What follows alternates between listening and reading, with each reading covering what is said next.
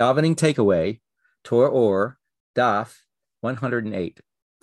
In this Daf, towards the end, we see a fascinating insight into davening, which is a continuation of this long mimer that's been going on for a few dafim already, and which in there it's trying to understand this idea of the land of flowing with milk and honey.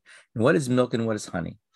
Won't go into all the details. There are many pages already and talking about that. But in the process of discussing this, it talks about the idea that in this case of a person, in a small sense, in the case of higher worlds, the same idea that first there has to be an introduction to the establishment of midos. But then once that happens, there needs to be a transformation of those midos, an idea of maturity and creating and reforming the midos to be proper. And so in that discussion, it says that this is the same kind of thing in davening that we say just before Kriya Shema. The second blessing, we are describing, it says here, Avinu Avarachman, Hamarachem Rachem No Aleinu, that our Father, the Father of mercy, of compassion, the one who brings this mercy of compassion, please be compassionate on us.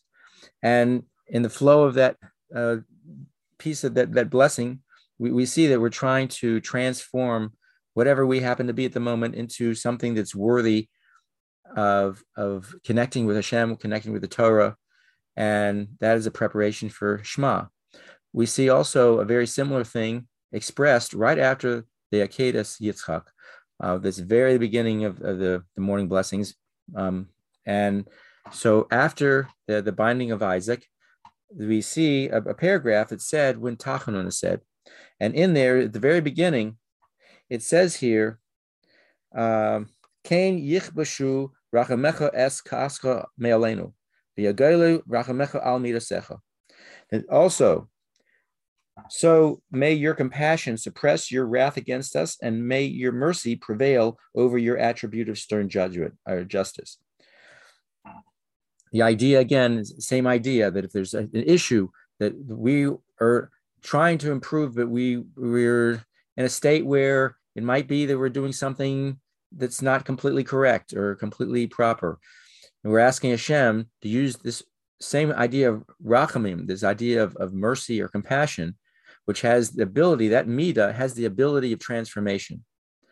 And so with that, we are asking that it's utilized, Hashem utilizes it to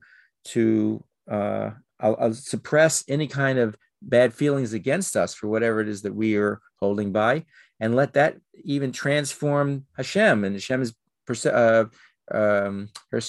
attitude, as it were, I guess, towards us.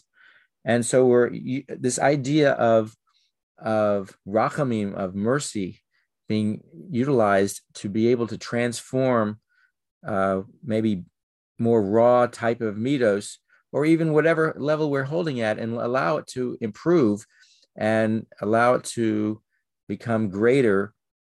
This is all part of the process that as we refine ourselves and move higher and higher in the davening to eventually meet Hashem directly, as it were, face to face.